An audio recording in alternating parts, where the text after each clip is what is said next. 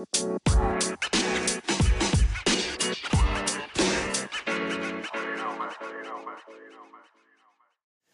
don't remember my exact age, but I was no more than 11 years old when my parents came in and shared the news that they had just met the new neighbors who had moved into the house at the end of the street. And normally, this would not have been noteworthy news, but what they shared next made my elementary-age sports-loving heart skip a beat. Our new neighbor played in the NFL for the Atlanta Falcons, but he had made the decision to move back to the Bay Area for the off-season. Now, I have to admit, I was a little bit disappointed when I came to realize that he played center for the Atlanta Falcons, not quarterback. But still, it was no small thing to have a real-life professional athlete living on my street. It took a few days for my buddies and I to work up the nerve, but eventually we went down, we knocked on his door, and we asked for an autograph. And he was really nice, and he signed for all of us kids. But when I walked away, I had a few doubts about this whole NFL story being true. First, this guy was big. He was real big.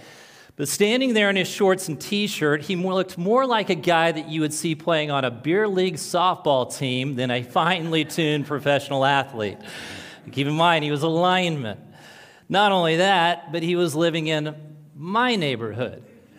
Now, don't get me wrong, our neighborhood was nice, but it wasn't celebrity athlete nice. It was more middle manager, ugly station wagon nice, if you know what I mean. And so at that young age, I realized that sometimes it's hard to believe people are who they claim to be.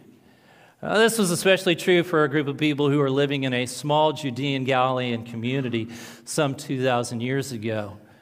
New neighbor moved in. We read these words in the message in John chapter 1 and verse 14.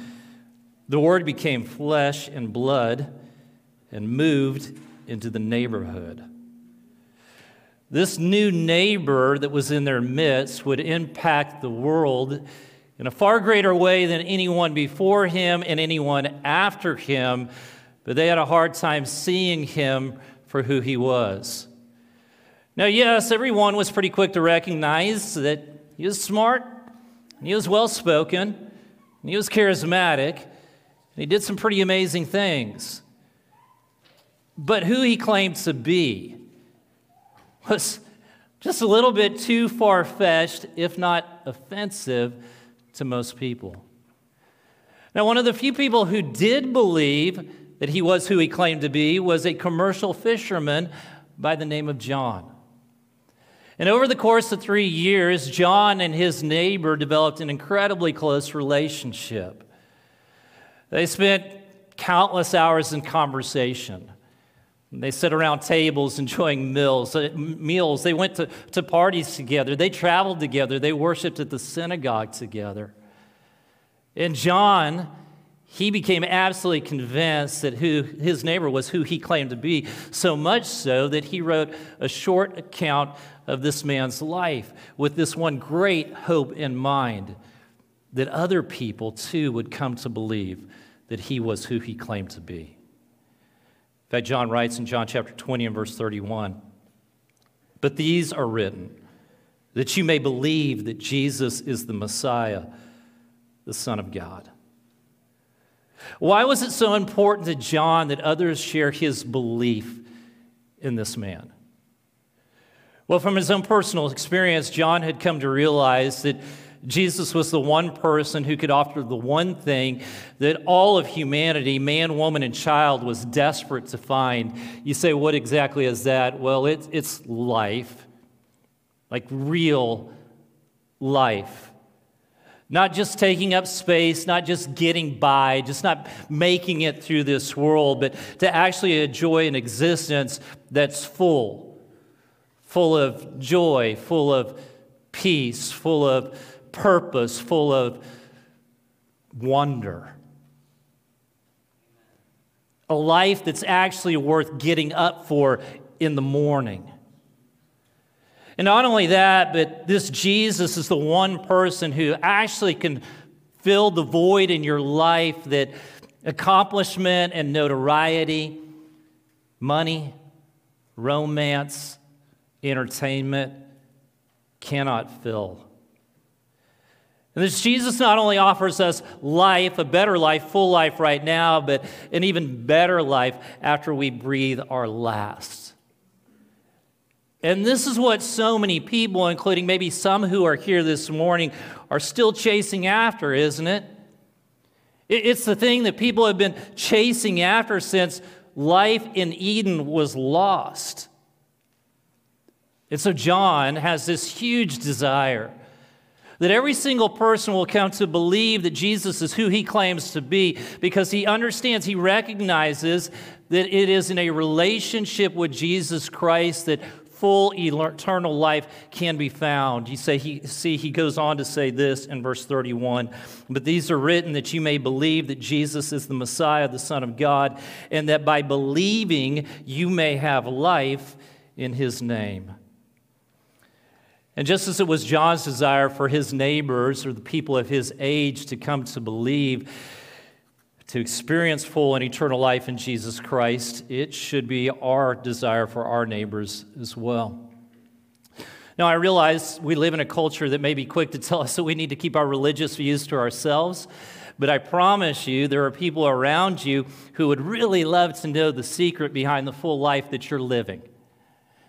They see that your life is full of joy and peace and kindness, but they're not quite sure where it's coming from. And they'd like to know the secret behind it. And it's time that we let them in on that secret. And so as we launch this brand new sermon series entitled Believe, I want to encourage us to invite our neighbors. That means maybe the person next door, it may be a person that you work with or go to school with, it may be a family member, but I want you to invite them to join us on this journey through the Gospel of John. Now, there are a lot of different places that you can invite them to. You can invite them to join us right here at this time on Sunday mornings to a worship service as we walk through the Gospel of John. Now, I realize that some of you are thinking, well, my neighbors are much more likely to accept an invitation to a colonoscopy than a church service. And maybe. But studies show there are also people who would show up at a church service if somebody, just anybody, would actually invite them. In fact, we've encountered that. In our Welcome Center, we had an interaction where a person was invited who simply said, "You mean I can come? I'm so glad somebody invited me. I've been waiting on an invitation." They thought they had to have an invitation to actually come. And so you may be surrounded by people who are waiting for that invitation, but they think I have to have an invitation to actually show up here. So invite them. Now, that might not be the right environment. So maybe you want to invite them to your home group. So many of our home groups go through the sermon that we're talking about on Sunday mornings. That might be a more comfortable environment for your friends or neighbors to come into, just somebody's home in which you sit down and maybe you share a meal or you at least share just some good conversation, and then you talk a little bit about what we talk about on Sunday morning. Maybe that's the environment. Or maybe you just invite a friend to join you for coffee and you share one or two things that we talk about on Sunday morning as we walk through the Gospel of John. Let you in on a little secret. One of the reasons that I make that fill-in-the-blank outline, sermon outline that you have before you or you can find on your app, it is, one, to keep you awake. Okay, be honest about that. It is to keep you awake. But two, it is in hopes that you will take it and you will share it with somebody else. Remember, we are a church that are striving to be disciples who make disciples who make disciples of all nations. That means that I take what I am gaining here and then I take it out there into this world and I share it with somebody else in hopes that, and in challenging them to then take it and share it with somebody else so that we begin to live out the ways of Jesus. And so I want to encourage you to think about doing that. Take some kind of risk as we go through this sermon series together. And I want to just kind of remind you of a point that I made many, many months ago. I know sometimes we're afraid to offer an invitation that people will be offended or think we're weird, but I just want to reframe it for you. Think about it like you would inviting somebody to a movie. They may say yes, they may say no, but if you don't get weird about it, they probably won't get weird about it either. Everything will be just fine. And I'm telling you this from personal experience. I invited people to join us for Easter service, and several of those people, they didn't show up. But you know what? I showed up and played pickleball with them on Friday and Saturday, and nothing had changed. We had the same conversations we've always had. So you can do this. It's not going to change that relationship. So John writes this gospel in hopes that people will come to believe, but he also writes this gospel to encourage those who do believe to keep believing. In fact, a strong argument can be made that John chapter 20 and verse 31, but these are written that you may believe, should be translated, that you may continue to believe that Jesus is the Christ, the Son of God, based on the tense in the original language. Now, that makes a lot of sense if the late dating for John's gospel is accurate, between AD 90 and 95. You see, at this particular point in history, there are several different heresies that have arisen to undermine the identity of Jesus Christ. Folks, we're living in a very similar situation. It's not hard to find insightful religious scholars, even charismatic religious teachers today who in a very oftentimes subtle way want to suggest that Jesus was a significant historical figure, but he should not be regarded as being any more important than any other significant spiritual leader. Now, John, however, who knew Jesus better than most everyone else, he's having none of that. In fact, John writes this letter, this history of Jesus' life, to highlight the unique nature and greatness of Jesus Christ. I'm reminded of a conversation in C.S. Lewis's book, The Chronicles of Narnia, in which Lucy looks into the face of the large wise face of Aslan, and this conversation unfolds. "Welcome, child," he said. Aslan said, "Lucy, you're bigger." "And that's because you're older, little one," answered he.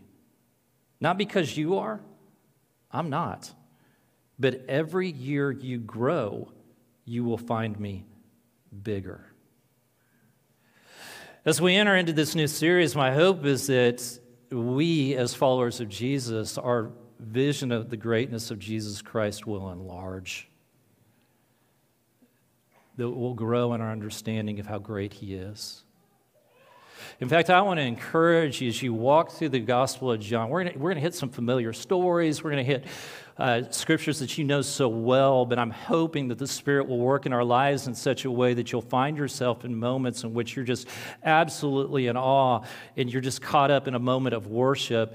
And I want to encourage you, just worship. Don't worry about catching everything I say up here. That doesn't matter. If you get to a point where you're caught up in the greatness of Jesus, you just worship, and you can go back and watch the rest of the sermon, or you can forget the rest of the sermon. I just want you to be connected to the risen Savior, Jesus Christ, and worship him with all of your being. So let's just dive in. From page 1, John begins to paint a picture of the unique nature of Jesus. And he opens his gospel by referring to Jesus as the Word, the Logos, the Logos. This is a great way to hook his audience because that word has significance in both Jewish and Greek culture. For those of Jewish descent, Logos, it was an immediate reminder of the absolute power of God's spoken word. The Greeks, on the other hand, used that term to refer to the rational mind that controlled the universe. The Logos was considered the spirit of the universe. Think of the Force in Star Wars. That's kind of the way they regarded that. And so, right from the beginning, he says, Jesus' word, Logos, and he wants us to understand some things about the unique nature of Jesus. And one of the things he wants us to understand is that Jesus has always been. John chapter 1 and verse 1, in the beginning was the Word. As the other gospel writers will attest, Jesus was born in a manger in Bethlehem. But John highlights, listen, he's been around for a lot longer than that. How long, John? Well, go all the way back to creation. You're going to find him there. He's been around that long. And then he says, second thing about the unique nature of Jesus is he's always been with God. John 1:1, and the Word was with God. So that's cool. Jesus and God hang out together.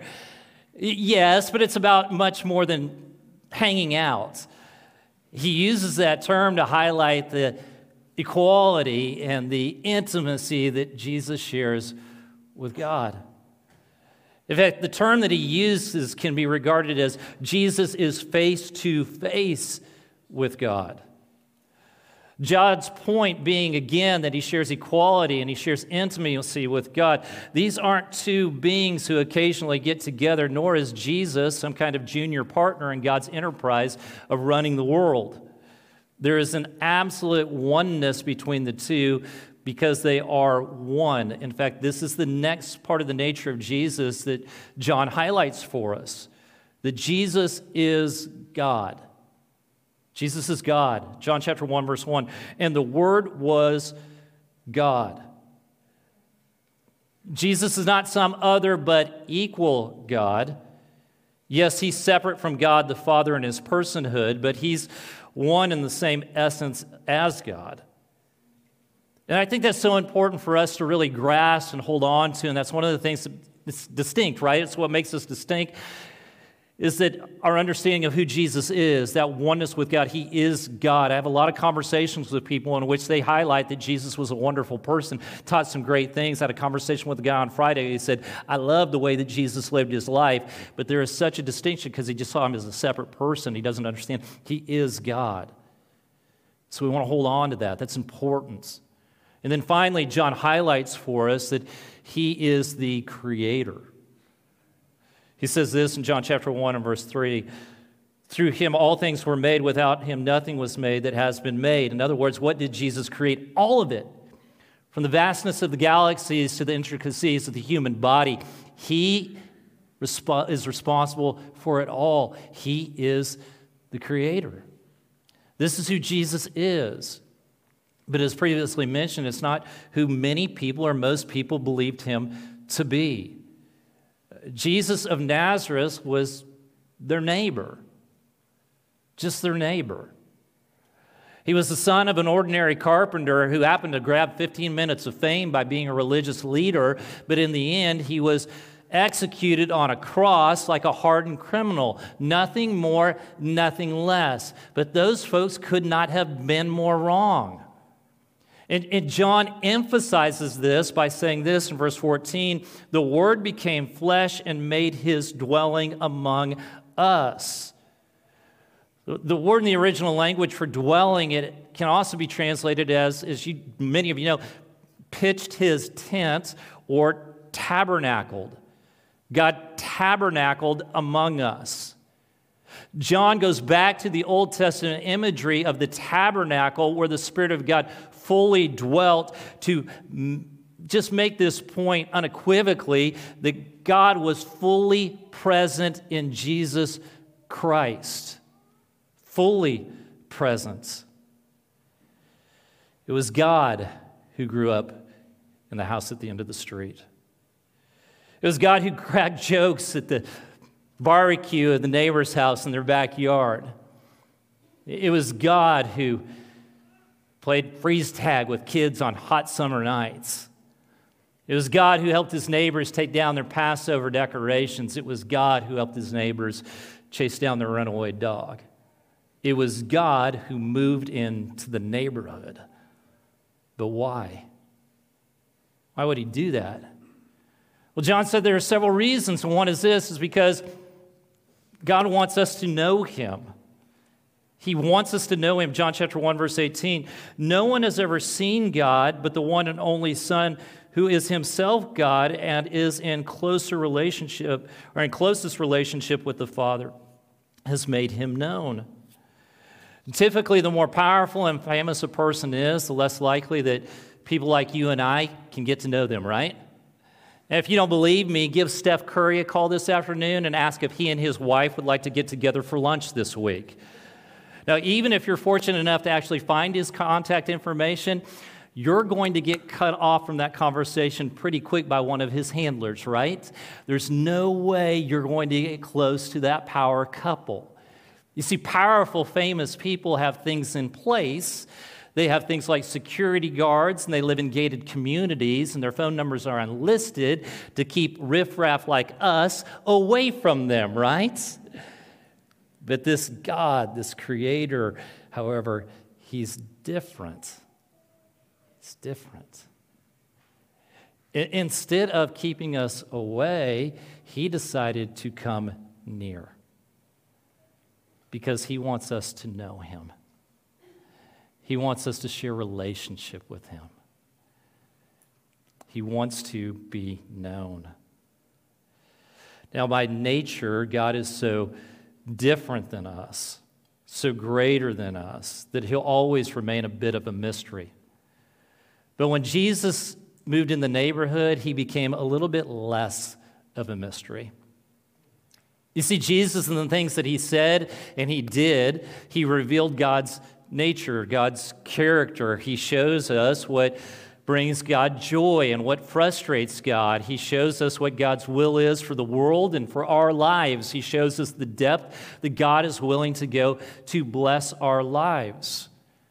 Everything that we believe about God should be filtered through the life of Jesus. In fact, if there are things that you believe about God that do not match with what Jesus did and what Jesus taught, then you have the wrong picture of God, because Jesus is God.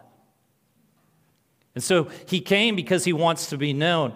But also know this, he came to bring life and light. John chapter 1, verse 4 and 5. In him was life, and that life was the light of all mankind. The light shines in the darkness, and the darkness has not overcome it. Just as the Word spoke light into the darkness at creation, Jesus comes into the world to begin the process of bringing about a brand new creation.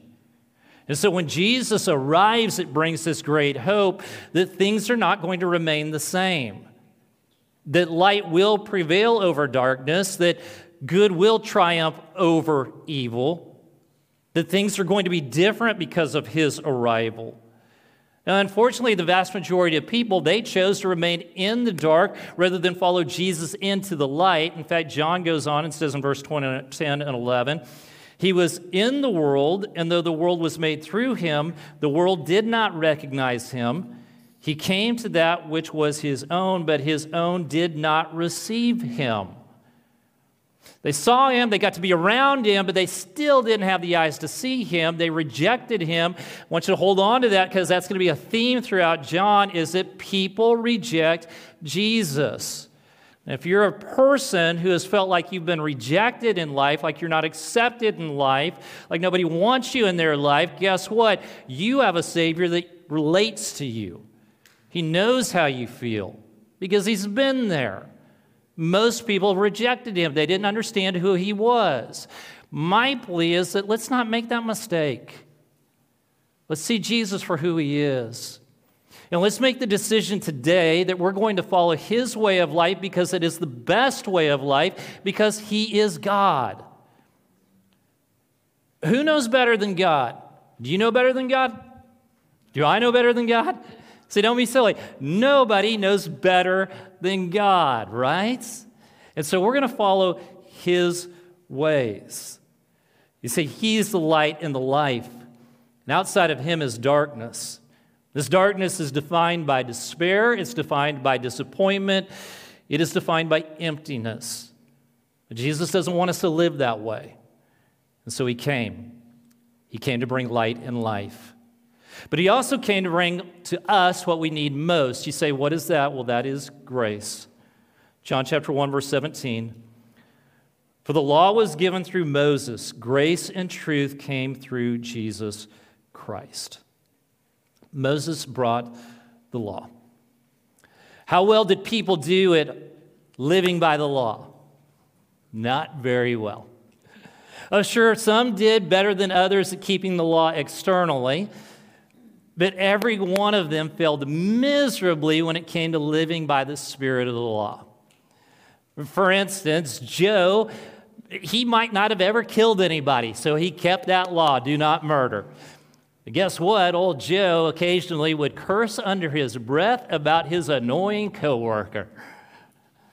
And it's the same problem we have, right? No matter how hard we try, we don't nail it 100% of the time. At least I don't. But the good news is our neighbor, Jesus, came with grace and truth. A truth about God's will, truth about our inadequacies, and grace overflowing. And this truly is the amazing thing about grace. It is this: it never runs out. You can't put a cap on it. He graces us over and over and over again. I love this scripture, John chapter 1, verse 16.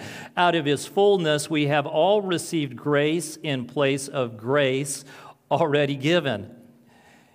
In Jesus, we find and receive grace upon grace, blessing upon blessing, because Jesus is the God of grace.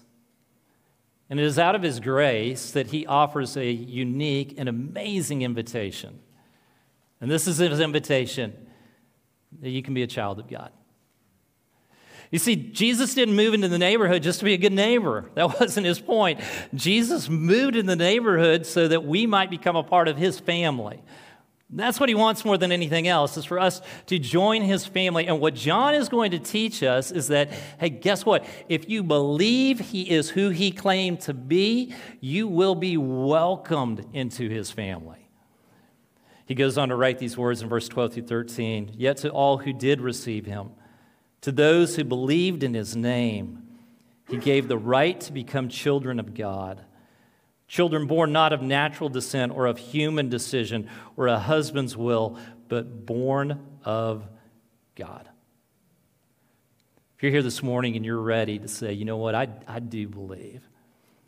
I believe that Jesus wasn't just a good person or a great teacher, but I believe that Jesus was God in the flesh, the Savior of the world, and you're ready to unite your life with his in baptism, then please let us know this morning. We would love nothing more than to assist you in that life-changing decision today. And for those of us who are believers and have been believers for a while, I want to go back to my earlier challenge. I just hope that through the course of this series, maybe beginning today, that your vision of who Jesus is will enlarge and expand, and your heart this morning will be full of worship.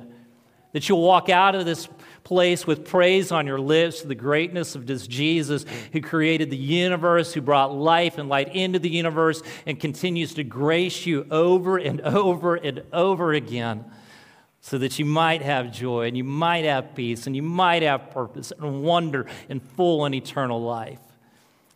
And then I want to challenge you, one more time, I want to challenge you to think about who needs to meet your neighbor, Jesus, because there are a lot of people who do. In fact, I'd like for us to just pause right now and pray for those people. So think about those people, pray for them by name, and then we'll wrap up in just a moment. God, you blessed us in such a wonderful way.